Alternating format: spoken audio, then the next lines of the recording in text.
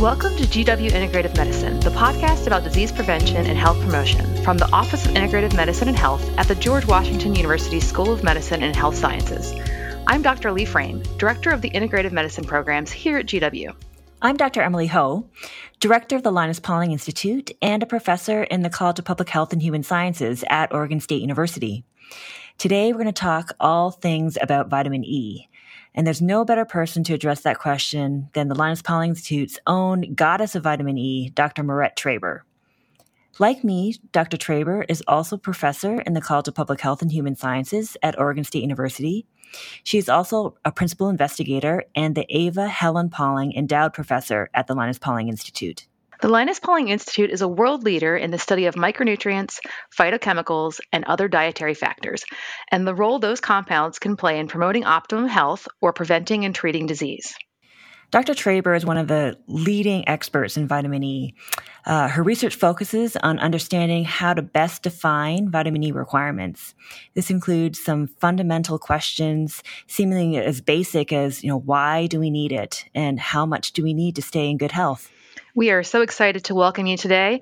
So welcome to GW Integrative Medicine, Marette.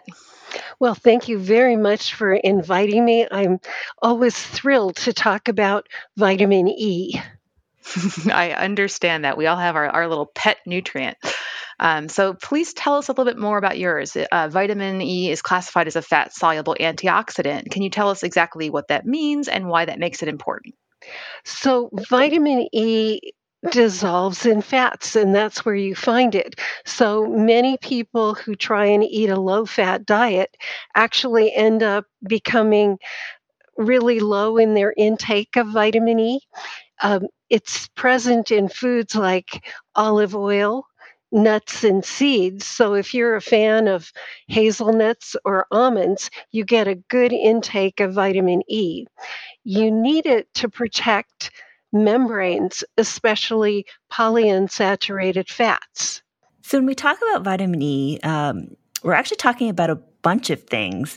What are the different forms of vitamin E? Oh, goodness. This is so confusing for people. There are 8 different forms that plants make, as well as 8 different forms when they're chemically synthesized by chemical companies.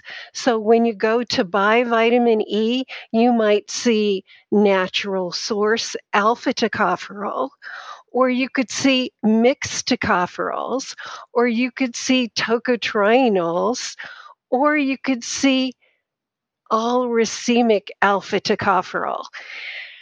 Honestly, the form that the body likes is alpha tocopherol, and the body is so clever, it can pick out the natural shape of the vitamin E. So even though the chemical form has 8 different structures, only half of them, 4, are in the 2R forms. So when we talk about, those almonds that you mentioned were a good source versus a supplement that you may take, are there differences in those forms then? The form in the grocery store is tocopherol acetate because that protects the vitamin E from the oxygen in the air. The almond really wants vitamin E to be effective at protecting the nut and the oils in the nut. So it is the free alpha tocopherol. So it's readily absorbed in that form. Never realized they were so complicated. Wow, so that's a lot to think about. I know we on this podcast are very pro-food first, and it sounds like almonds, which I'm personally a huge fan of, are a really great source of vitamin D, but maybe people aren't eating enough almonds. So are we getting enough vitamin E, or should I say enough vitamin E's? Well, I'd like to terrify your audience by telling them that 96% of women don't get the amount that's recommended for alpha tocopherol. And that's the form of vitamin E that actually serves as the amount you, or the kind of vitamin E you should get in the diet. Most people are not big fans of nuts either. So if you really like spinach or kale, those are great sources of vitamin E also. So it sounds like a lot, but a cup of cooked spinach would get your dietary requirement. Um, if you do like nuts and seeds, sunflower seeds, hazelnuts are also good sources of alpha tocopherol. Surprisingly, walnuts have a lot of gamma tocopherol. And similarly, soybean oil has more gamma tocopherol than alpha. And we don't really understand why the plants make these various different forms. It's interesting that palm oil is really rich in tocotrienols as well as alpha tocopherol. So it's very confusing, even for a vitamin E expert. Can we circle back to the supplements? There seems to be a lot of warnings given about taking vitamin E supplements. So why has vitamin E specifically been called out in terms of being cautious about? And is this caution really warranted? Well, that's an excellent question.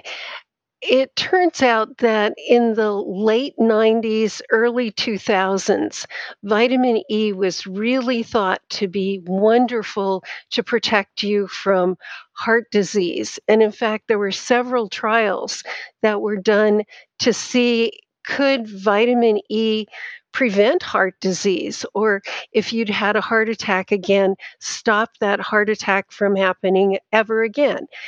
And those trials had really mixed results. And about 2005, Dr. Edgar Miller published a paper that claimed 400 IUs of vitamin E as a supplement was associated with a 5% increase in risk of dying. And this seemed to be, you know, man bites dog kind of story, and it was all over the news. Everybody was very concerned. Um, and there have been several trials since then, several dozen meta analyses, and it's pretty much whatever you think, you can find papers to support your position. The randomized clinical trials show that in women, 600 IU for 10 years in a randomized clinical trial actually decreased venous thrombosis, which means blood clots in the veins. Those authors even claimed that vitamin E was better than warfarin to prevent blood clotting. At the same time, there have been other studies that claim that, well, vitamin E decreases HDL or vitamin E increases left ventricular dysfunction in the heart. So we're left with this very confusing issue. I've looked at this really closely. The different effects or adverse effects people report are different in every study, which means that there's really nobody who knows exactly what's going wrong. And just to confuse you further, what I think is it may be that vitamin E supplements taken by people who don't eat a lot of green leafy vegetables, they decrease their vitamin K. And vitamin K is important for activating 17 different proteins. Most of these are involved in regulating calcium. So you can have calcium precipitation on the artery wall if you're low in vitamin K because it's needed for matrix GLA protein. So I think the whole issue of if you're going to take vitamin E supplements because they might be beneficial for your eyes or for fatty liver disease, or just because you don't care for eating lots of fat and nuts and seeds, and you want to have a low fat diet and eat your supplements instead, I recommend that you eat lots of green leafy vegetables. And Emily, you won't be surprised, but broccoli. Broccoli also has a fair amount of vitamin E. Yeah, broccoli. Is there nothing it can't do? Yeah, I always endorse eating broccoli as well for lots of reasons. Yes, this is really fascinating. And I think I know I personally have had this conversation with people about the confusion of supplements versus food and how much to take. And I feel like the moral of the story often is really the best medicine is a healthy, diverse diet. And if you can try and get as much different kinds of plants and in your diet on a regular basis, that you're going to hit all of these bars and you won't have to worry too much about this. That being said, that can be really difficult for people. So what would we tell those people who are really struggling with having a healthy diet for one reason or another? It's preference, it's cultural. Perhaps it has something to do with some other disorder they have where they can't eat certain foods. What would we tell them to do? Well, one of the things I like to recommend is multivitamins. They tend to have the RDAs of all of the major vitamins and minerals. If you get a high quality supplement, you can pretty much I view it as insurance. And for people who are thinking, gee, well, I like to get 400 IUs of vitamin E, that number was just really picked out of the air by the companies that make vitamin E pills. The RDA is set at 15 milligrams, which is the amount that is in multivitamin pills. So if you really are not a fan of green leafy vegetables, that's where I would get my vitamins. Thank you. That is very helpful. Somewhat related to that, traditionally vitamin E was thought of in association with pregnancy, which maybe people don't really know. But what is the association there, and what is the role of vitamin E in development, and maybe the need for supplements or not? I am so glad you asked because I was stunned when I looked into the vitamins that are given during pregnancy. The major medical associations now are not advocating vitamin E in those supplements, and so they're not there. I was very surprised, and I'm surprised because we have been studying what the embryo needs in terms of nutrients. And it sounds silly to say, but we're using zebrafish embryos. It turns out those little aquarium fish, they're about an inch long and have stripes, so they're called zebrafish. You can encourage them to lay eggs by turning on the lights and turning off the lights. And you know exactly how old the eggs are. And these fertilized eggs then grow to be swimming fish in 5 days. So we figured out how to feed the adults a vitamin E deficient diet. This generates vitamin E deficient embryos, and we can study what does the embryo need. Surprise, surprise. Vitamin E is absolutely required by the embryo for brain and neural tube. And we looked at the metabolism, what was happening in the animal. And what we discovered was not only is vitamin E needed to protect the polyunsaturated fish oils, it also is needed to protect the metabolism, which ultimately ends up destroying choline, and that impacts folic acid metabolism. And we think the embryos are developing neural tube defects because of inadequate vitamin E.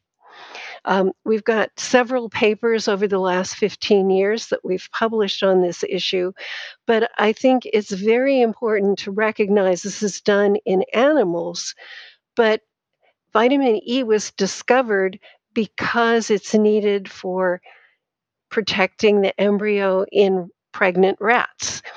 And what we also know is that the same time we're seeing defects in the zebrafish embryo, that level of development is when those rat embryos died. And it's also prior to when a woman knows she's pregnant. Now, you're, I'm sure, thinking, well, a fish egg develops out in the water all by itself. A human embryo implants and gets nutrients from the mom. Well, we're talking about a stage before implantation. So this is really early in pregnancy. And that's why I recommend, if you're thinking about getting pregnant, take those multivitamins that have vitamin E. It doesn't have huge amounts, it has the requirement. And that's what would protect any developing fetus. It's amazing how all these nutrients are interconnected, though. It's always such a tangled web when we think about foods, our bodies, and what they do. So we've been talking a little bit about all the different forms of vitamin E, what they do. Can you tell us a little bit more? How do our bodies use that vitamin E? How does the vitamin E actually get to the brain? How does it get to the embryo? And second part of the question is, does it change? Does it change during pregnancy? Does it change when you have a disease? Okay, I'm hoping you have about 3 days to discuss that question. So one of the things I'm famous for is using labeled vitamin E to trace where it's going. And so we give labeled vitamin E to people. And my latest study is in women, and we tried to figure out how much vitamin E gets absorbed. It turns out about 50% of what you eat. And so that's not a surprising number. That's what we expected. What happens to the vitamin E, though, is it gets into the small intestine where it's packaged in what's called chylomicrons. These are, you can imagine, semi trucks moving the dietary fat into the circulation and delivering it to the liver. It's then the liver's job to take this vitamin E. And remember, you could be eating a whole bunch of different plants. You could have alpha tocopherol, gamma tocopherol, tocotrienols, all those different kinds. The body puts them all into the chylomicrons, ships them to the liver, and then the liver has a special protein called the alpha tocopherol transfer protein. And that protein grabs the alpha tocopherol and puts it back in the circulation in lipoproteins. You've heard of that bad cholesterol, LDL? Well, it's the form that actually moves the vitamin E into the circulation and delivers it to tissues. I actually have studied human placentas. This is way back in the last millennium when I was at NYU, and we were trying to figure out, how does vitamin E get to the developing embryo and the fetus over time. A lot of other work has been done since that time, but it's very interesting. Placental cells actually make receptors for what's called a very low density lipoprotein that's secreted by the liver and carries vitamin E into the circulation. It is the precursor of LDL. But these receptors are like little mailboxes. They are ready to grab onto the VLDL and move it into the placental cell. And in this way, it's protecting the placenta and providing enough vitamin E there. The transfer from the placenta to the developing baby is not well understood at all. And we've tried to do some studies looking at cord blood. Can we really interpret what is going on? It's amazing, but babies are born with vitamin E levels that are deficient. And to study this, we did some studies in pigs. We actually gave stable isotope labeled vitamin E to pig moms and then measured how much vitamin E was in the pig babies and then in their blood. And it was absolutely stunning. Yes, the baby is born E deficient, but then it starts drinking mother's milk.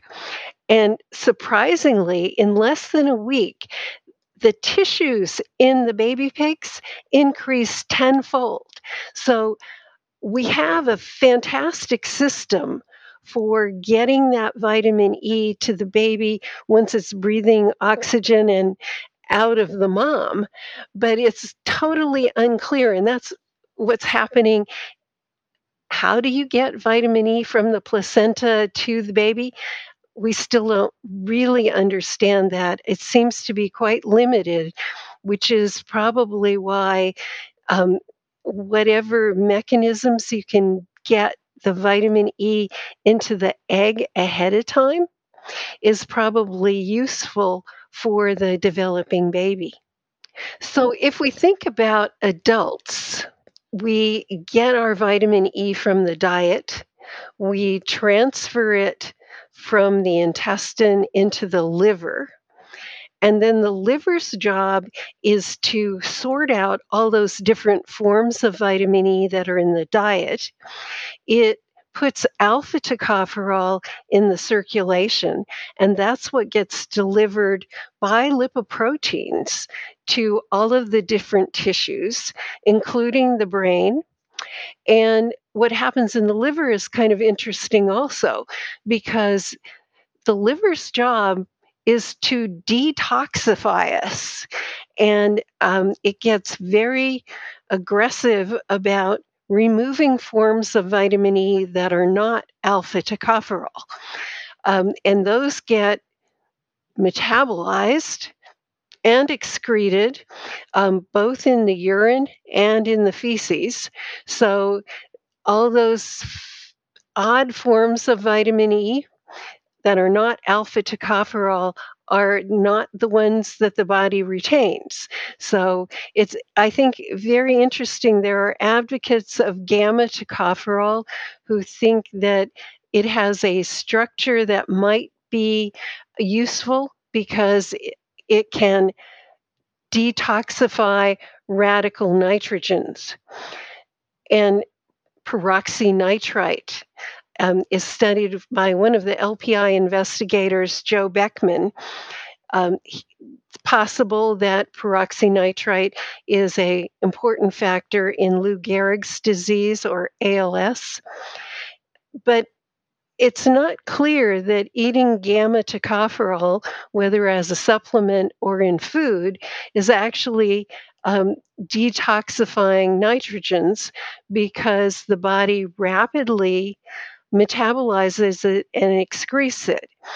Gamma tocopherol may have some benefit in the small intestine, protecting against inflammation, but even that has not been shown to be a, a sufficiently important factor to make gamma tocopherol a vitamin. So, to repeat, only alpha tocopherol is what the body requires.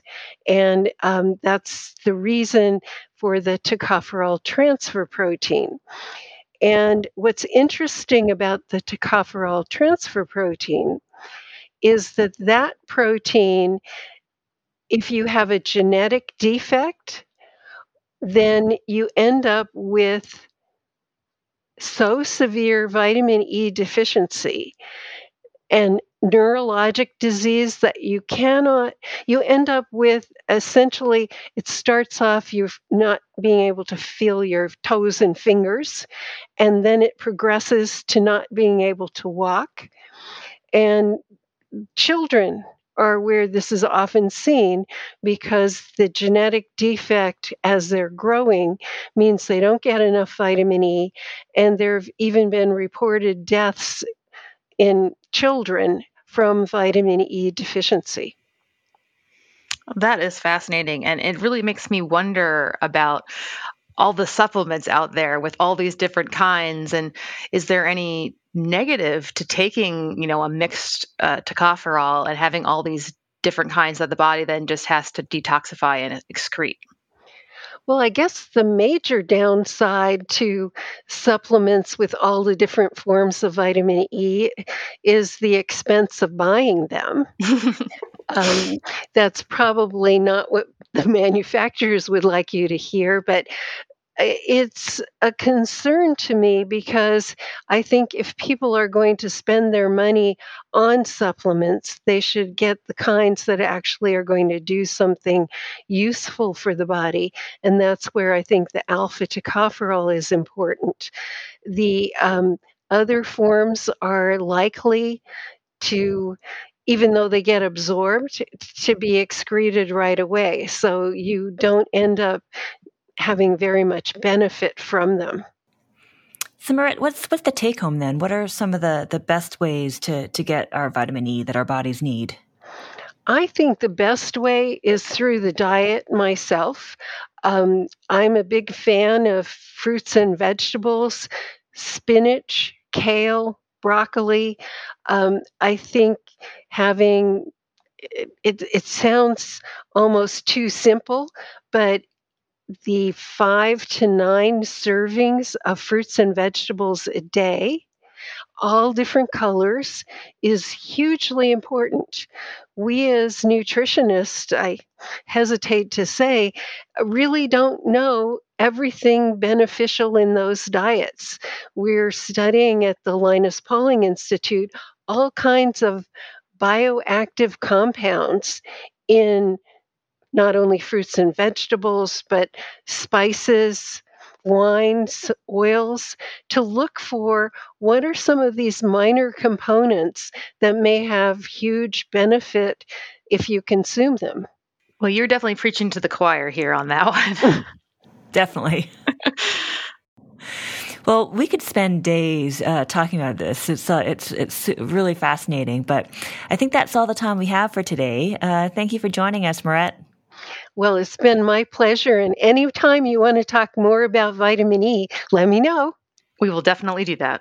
We can also see more of Marit's articles at the Linus Pauling Institute website and our Micronutrient Information Center that has a whole massive chapter on vitamin E. This is the GW Integrative Medicine Podcast from the GW Office of Integrative Medicine and Health. I'm Dr. Lee Frame. And I'm Dr. Emily Ho. Thanks for listening.